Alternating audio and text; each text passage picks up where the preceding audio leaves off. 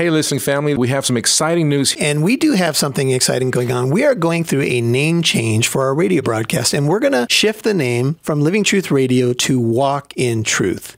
And Walk in Truth is a name that I think helps capture the heartbeat of this ministry, help people to walk out the truth, to live out the truth, to walk by faith and not by sight. So we're going to stay the same. We're going to change from Living Truth Radio to Walk in Truth.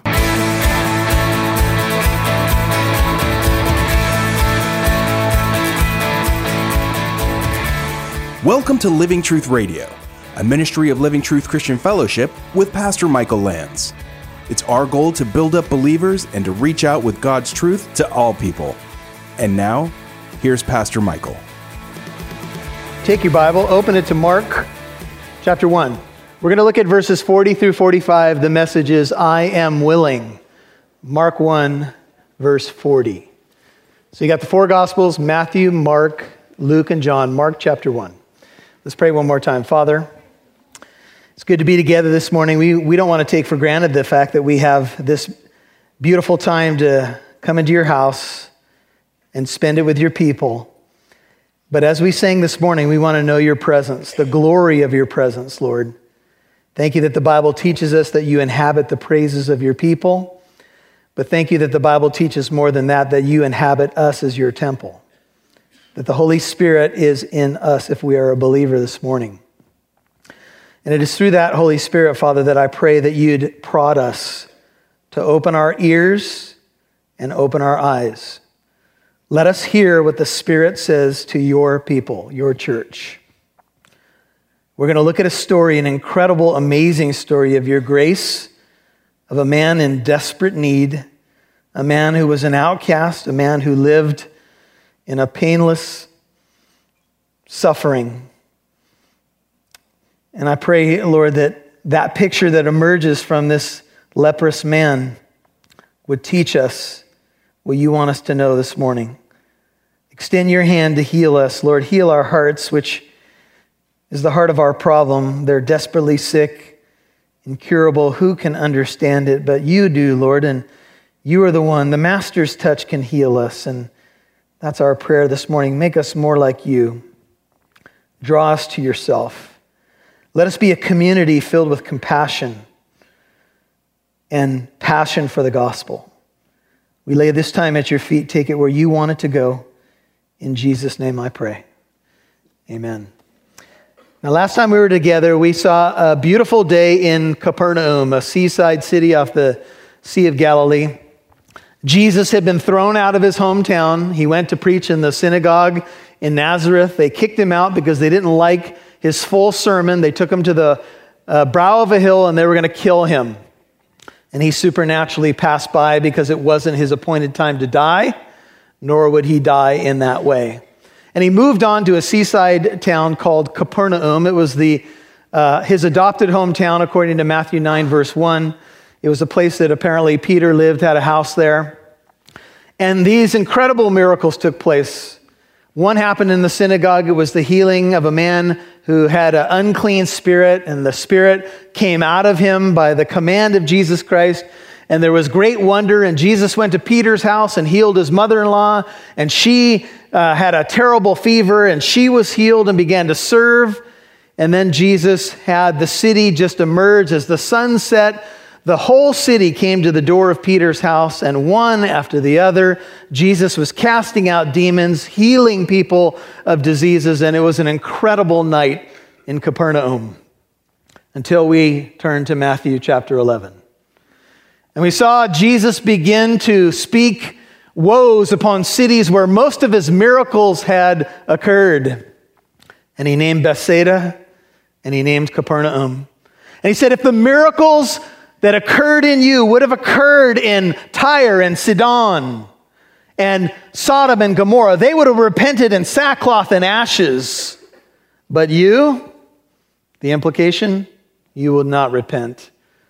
And though there were these incredible miracles that happened, and deep into the night, Jesus healing one person after the other, the picture we get from the mouth of the Messiah is that the bulk of the people who experienced the miracles did not truly repent in their hearts. And I said last Sunday that if you have the privilege of experiencing a physical healing, which we do believe occurs, and if God extends his hand of grace to you, and we all know, I said to you, when we're sick, when we know somebody's sick, we pray earnestly for their healing. And we do believe that God still heals. But if someone is healed, it is at best temporary. We're all going to die of our last disease. The true healing that we need is in our souls.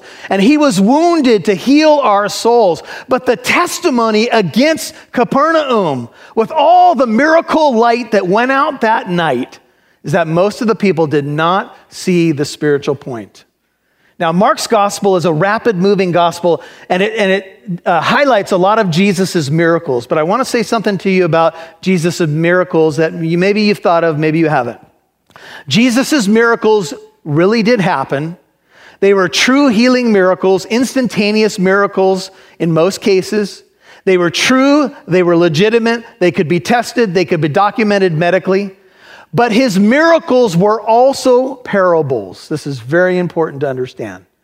His miracles were a picture of something deeper. Now, the word parable, many of you know that Jesus spoke in parables, is a word called parabole in Greek. It literally means to set one thing aside another thing to bring clarity to it. It's been said that a parable is an earthly story with a heavenly meaning. A parable is an earthly story with a spiritual point. And Jesus' miracles were also parables.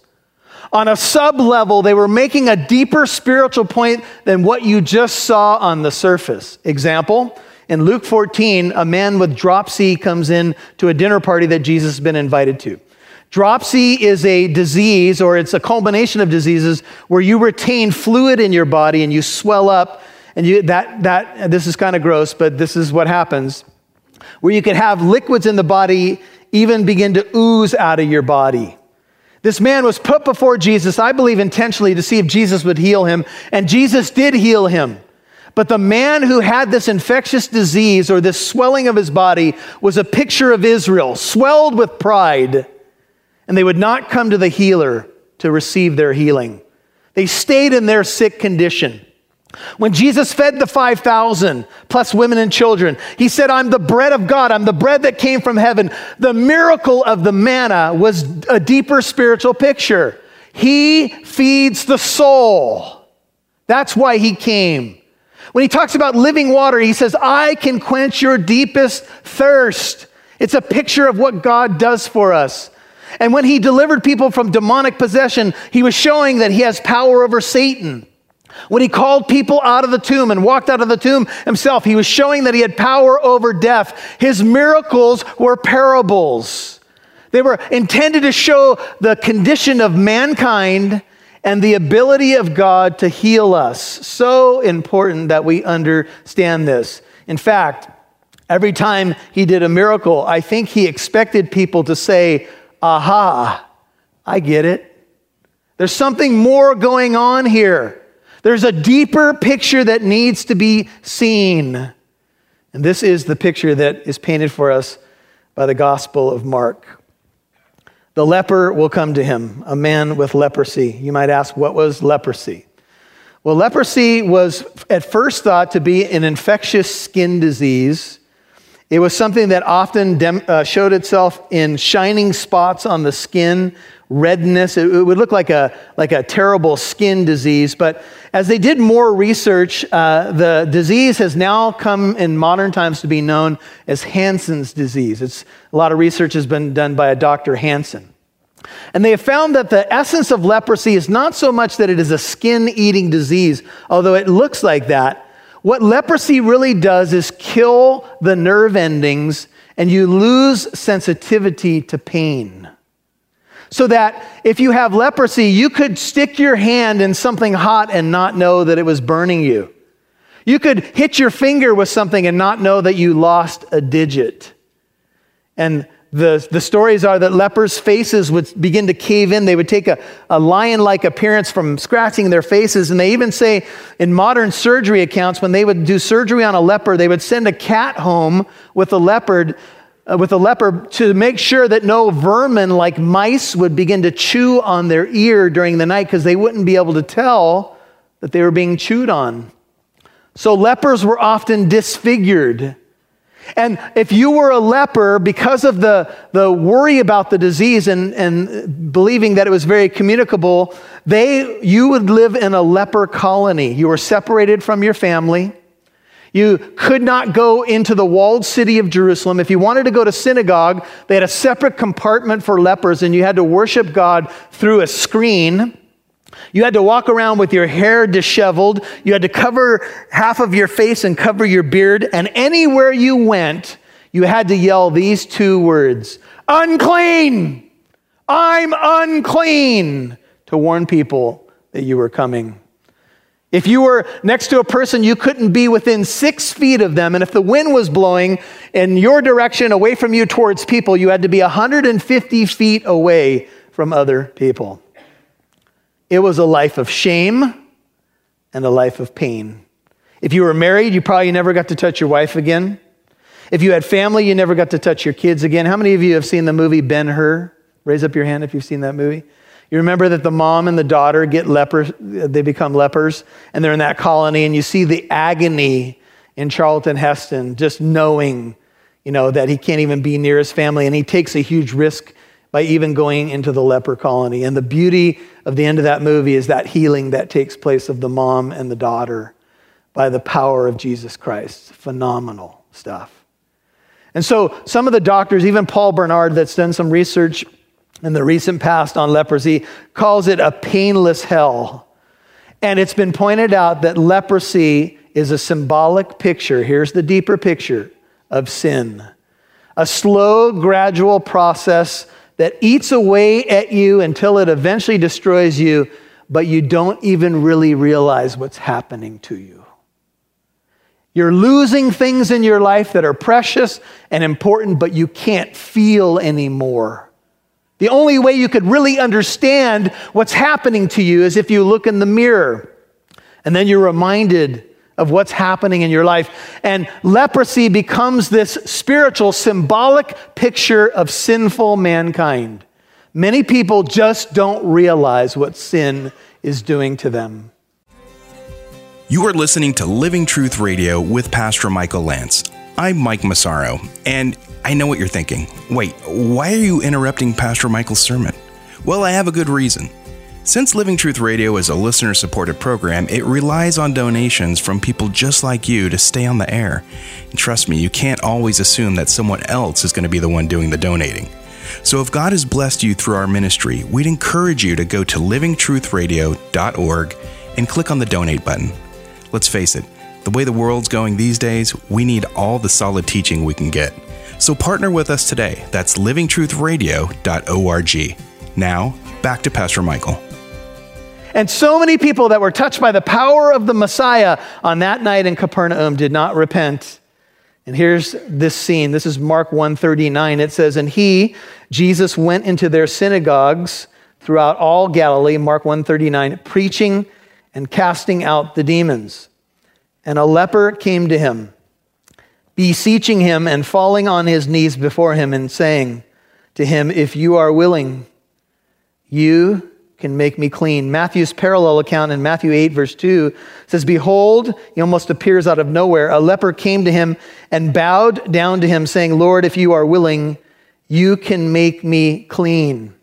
Now we saw in the previous account a man with an unclean spirit, and now we see a man who's considered unclean. He has to announce to the world that he is dirty, soiled, and diseased. And now he comes to Jesus, and he's taken a huge risk because anybody that's even in the vicinity when he approaches has to be angry and upset. What are you doing here? You have no right to be here. And he comes up to Jesus and he bows down before him.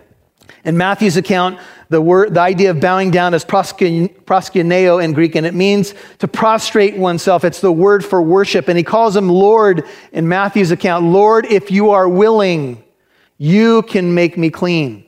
I believe he prefaces it with, if you are willing, because he's probably a man so used to people not being willing. So used to being cast out, so used to rejection. Is that you? You feel that way in your life? That's the man that Jesus is dealing with. And he comes to the feet of Jesus and he says, if you're willing, you, and I believe the implication is you alone, can make me clean. R.C. Trench, the great Greek scholar and the inspiration for and first editor of the monumental Oxford English Dictionary, recognized this. He said, though the leper was not worse or guiltier than his fellow countrymen, he was nevertheless a parable of sin, an outward visible sign of innermost spiritual corruption. The nature of leprosy with its insidious beginnings, its slow progress, its destructive power, and the ultimate ruin it brings makes it a powerful symbol of moral depravity. As I've walked this earth, I've seen some people, sometimes at the end of their lives, they are so leprous in their hearts, they don't even want to talk to anybody anymore. They are not open to the gospel anymore. They've been so overrun by this disease that sin brings to a life. And sometimes you almost feel like there's a wall, an impenetrable wall up. In Luke's parallel account, go to Luke, next book to your right, Luke's parallel account in Luke chapter 5. Luke says it came about, verse 12, Luke 5, verse 12, that while Jesus was in one of the cities, behold, there was a man full of leprosy. Now, Luke was a medical doctor, and so Luke gives us a little bit more insight. This man was full of leprosy. In other words, it wasn't just the beginning stages of the disease. He was full of it. He was diseased, the idea seems to be from head to toe. He was probably a terribly ugly scene to see. If you want to try to stomach it, you can go and look at a picture of a person that's filled with leprosy, and all it takes is one picture to get the idea. It's a terrible sight to see. And this man was full of leprosy, and Luke says in 5:12 that the man full of leprosy, when he saw Jesus, he fell, notice, on his face and implored him, saying, Lord, if you are willing, you can make me clean. Leprosy dominated the man and defined the man. Now, what's interesting about these parallel accounts in Mark and Matthew and Luke, all that record this incident, in Matthew's account, the scene is recorded just after Jesus preaches the Sermon on the Mount, the tail end of the Sermon on the Mount in Matthew 7. And in Luke's gospel, I want you to look back a few verses because here's what's happening in the context and flow. Luke 5, verse 8. But when Simon Peter saw that is the miracle catch of fish, he fell down at Jesus' feet saying, depart from me, for I am a sinful man, O Lord. For amazement had seized him and all his companions because of the catch of fish which they had taken. And that leads us right into verse 12 and the story of the leper. And here's the idea. Peter is the spiritual picture of the physical reality just a few verses later. Track with me on this one. Peter, in the presence of the Holy One, realizes his spiritual leprous condition. He falls down on his knees before the Lord and says, Lord, remember, depart from me, for I am a sinful man. In the presence of the Holy One, Peter saw who he was, and much like a leper, he would say, unclean, unclean. Lord, please go away. I see who you are, and I see who I am in light of your holiness, and my life is full of leprosy, quote unquote, if you will. Please depart, unclean, unclean. That's the scene, folks. And Jesus says, Peter, don't be afraid. From now on, you will become a fisher of men. What did he mean? Men just like you, Peter, are going to come and experience my healing power. You've just seen a foretaste of coming attractions. You ain't seen nothing yet, Pete, baby. You see, this is what ministry is about. It's about the church being the hands and feet of Jesus, reaching out to those who are broken. And the man saw his true condition. And this is what it takes to be saved. Psalm 51:17 says, the sacrifices of God are a broken spirit, A broken and contrite heart, O God, you will not despise. Write these down for your notes. Isaiah 57:15 says, thus says the high and exalted one who lives forever, whose name is holy. I dwell on a high and holy place, and also with the contrite and lowly of spirit, in order to revive the spirit of the lowly and to revive the heart of the contrite. And Isaiah 66:1-2 says, thus says the Lord, heaven is my throne, the earth is my footstool. Where then is a house that you could build for me? And where is a place that I may rest? For my hand made all these things. Thus all these things came into being, declares the Lord. But to this one I will look, listen to this, to him who is humble and contrite of spirit, and to him who trembles at my word. You see, this has always been the case for sinful humanity. You could say sinful Israel who fell in the desert and still was in a fallen condition, but for all of mankind to realize our condition before the Holy One. It's captured in Isaiah 64. If you turn there, Isaiah chapter 64. While you turn there, I'm going to read to you from Psalm 24, but turn to Isaiah 64.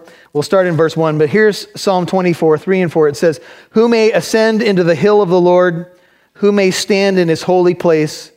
He who has clean hands and a pure heart, who has not lifted up his soul to falsehood and has not sworn deceitfully. The only way you can have clean hands and a pure heart is to have that heart cleansed by Jesus Christ. Look at Isaiah 64, the culmination of so much in the book of Isaiah, Israel's problems, God saying there's hope. And here's Isaiah 64:1 says, oh, that thou would rend the heavens and come down, that the mountains might quake at thy presence. As fire kindles the brushwood, as fire causes water to boil, to make thy name known to thy adversaries, that the nations may tremble at thy presence. Isaiah 64:3. When thou did awesome things which we did not expect, thou didst come down, and the mountains quaked at thy presence. For from old they have not heard nor perceived by ear, neither has the eye seen a God besides thee, who acts in behalf of the one who waits for him. Thou dost meet him who rejoices in doing righteousness, who remembers thee in thy ways. Behold, thou was angry, for we sinned. We continued in them a long time. And shall we be saved? For all of us have become like one who is what? Unclean. All our righteous deeds are like a filthy garment. All of us wither like a leaf. And our iniquities like the wind take us away. And there is no one who calls on thy name, who arouses himself to take hold of thee. Think of the leper.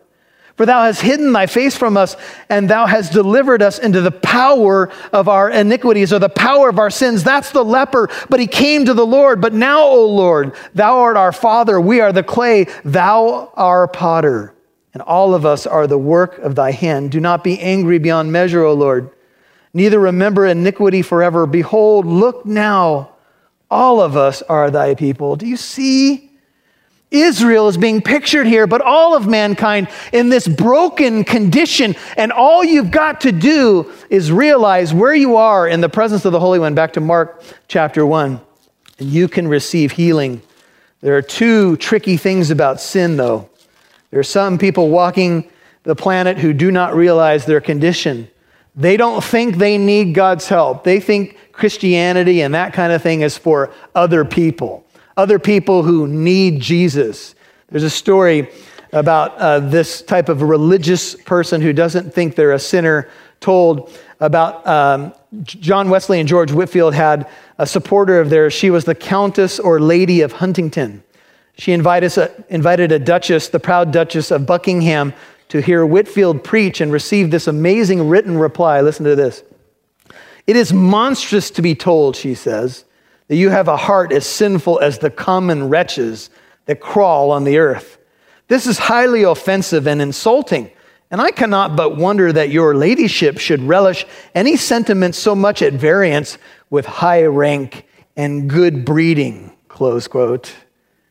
It's the poor wretches that need to hear that kind of stuff, not someone like me, said the Duchess.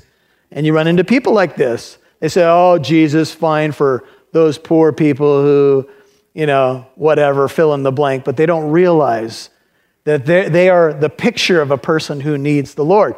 And then there's somebody on the other extreme, and that's the person who thinks that they're so full of leprosy, quote unquote, so far gone that the Lord would never be willing to touch them. They say things like, if I ever walked into that church, you better step a few paces back because there might just be lightning at the door.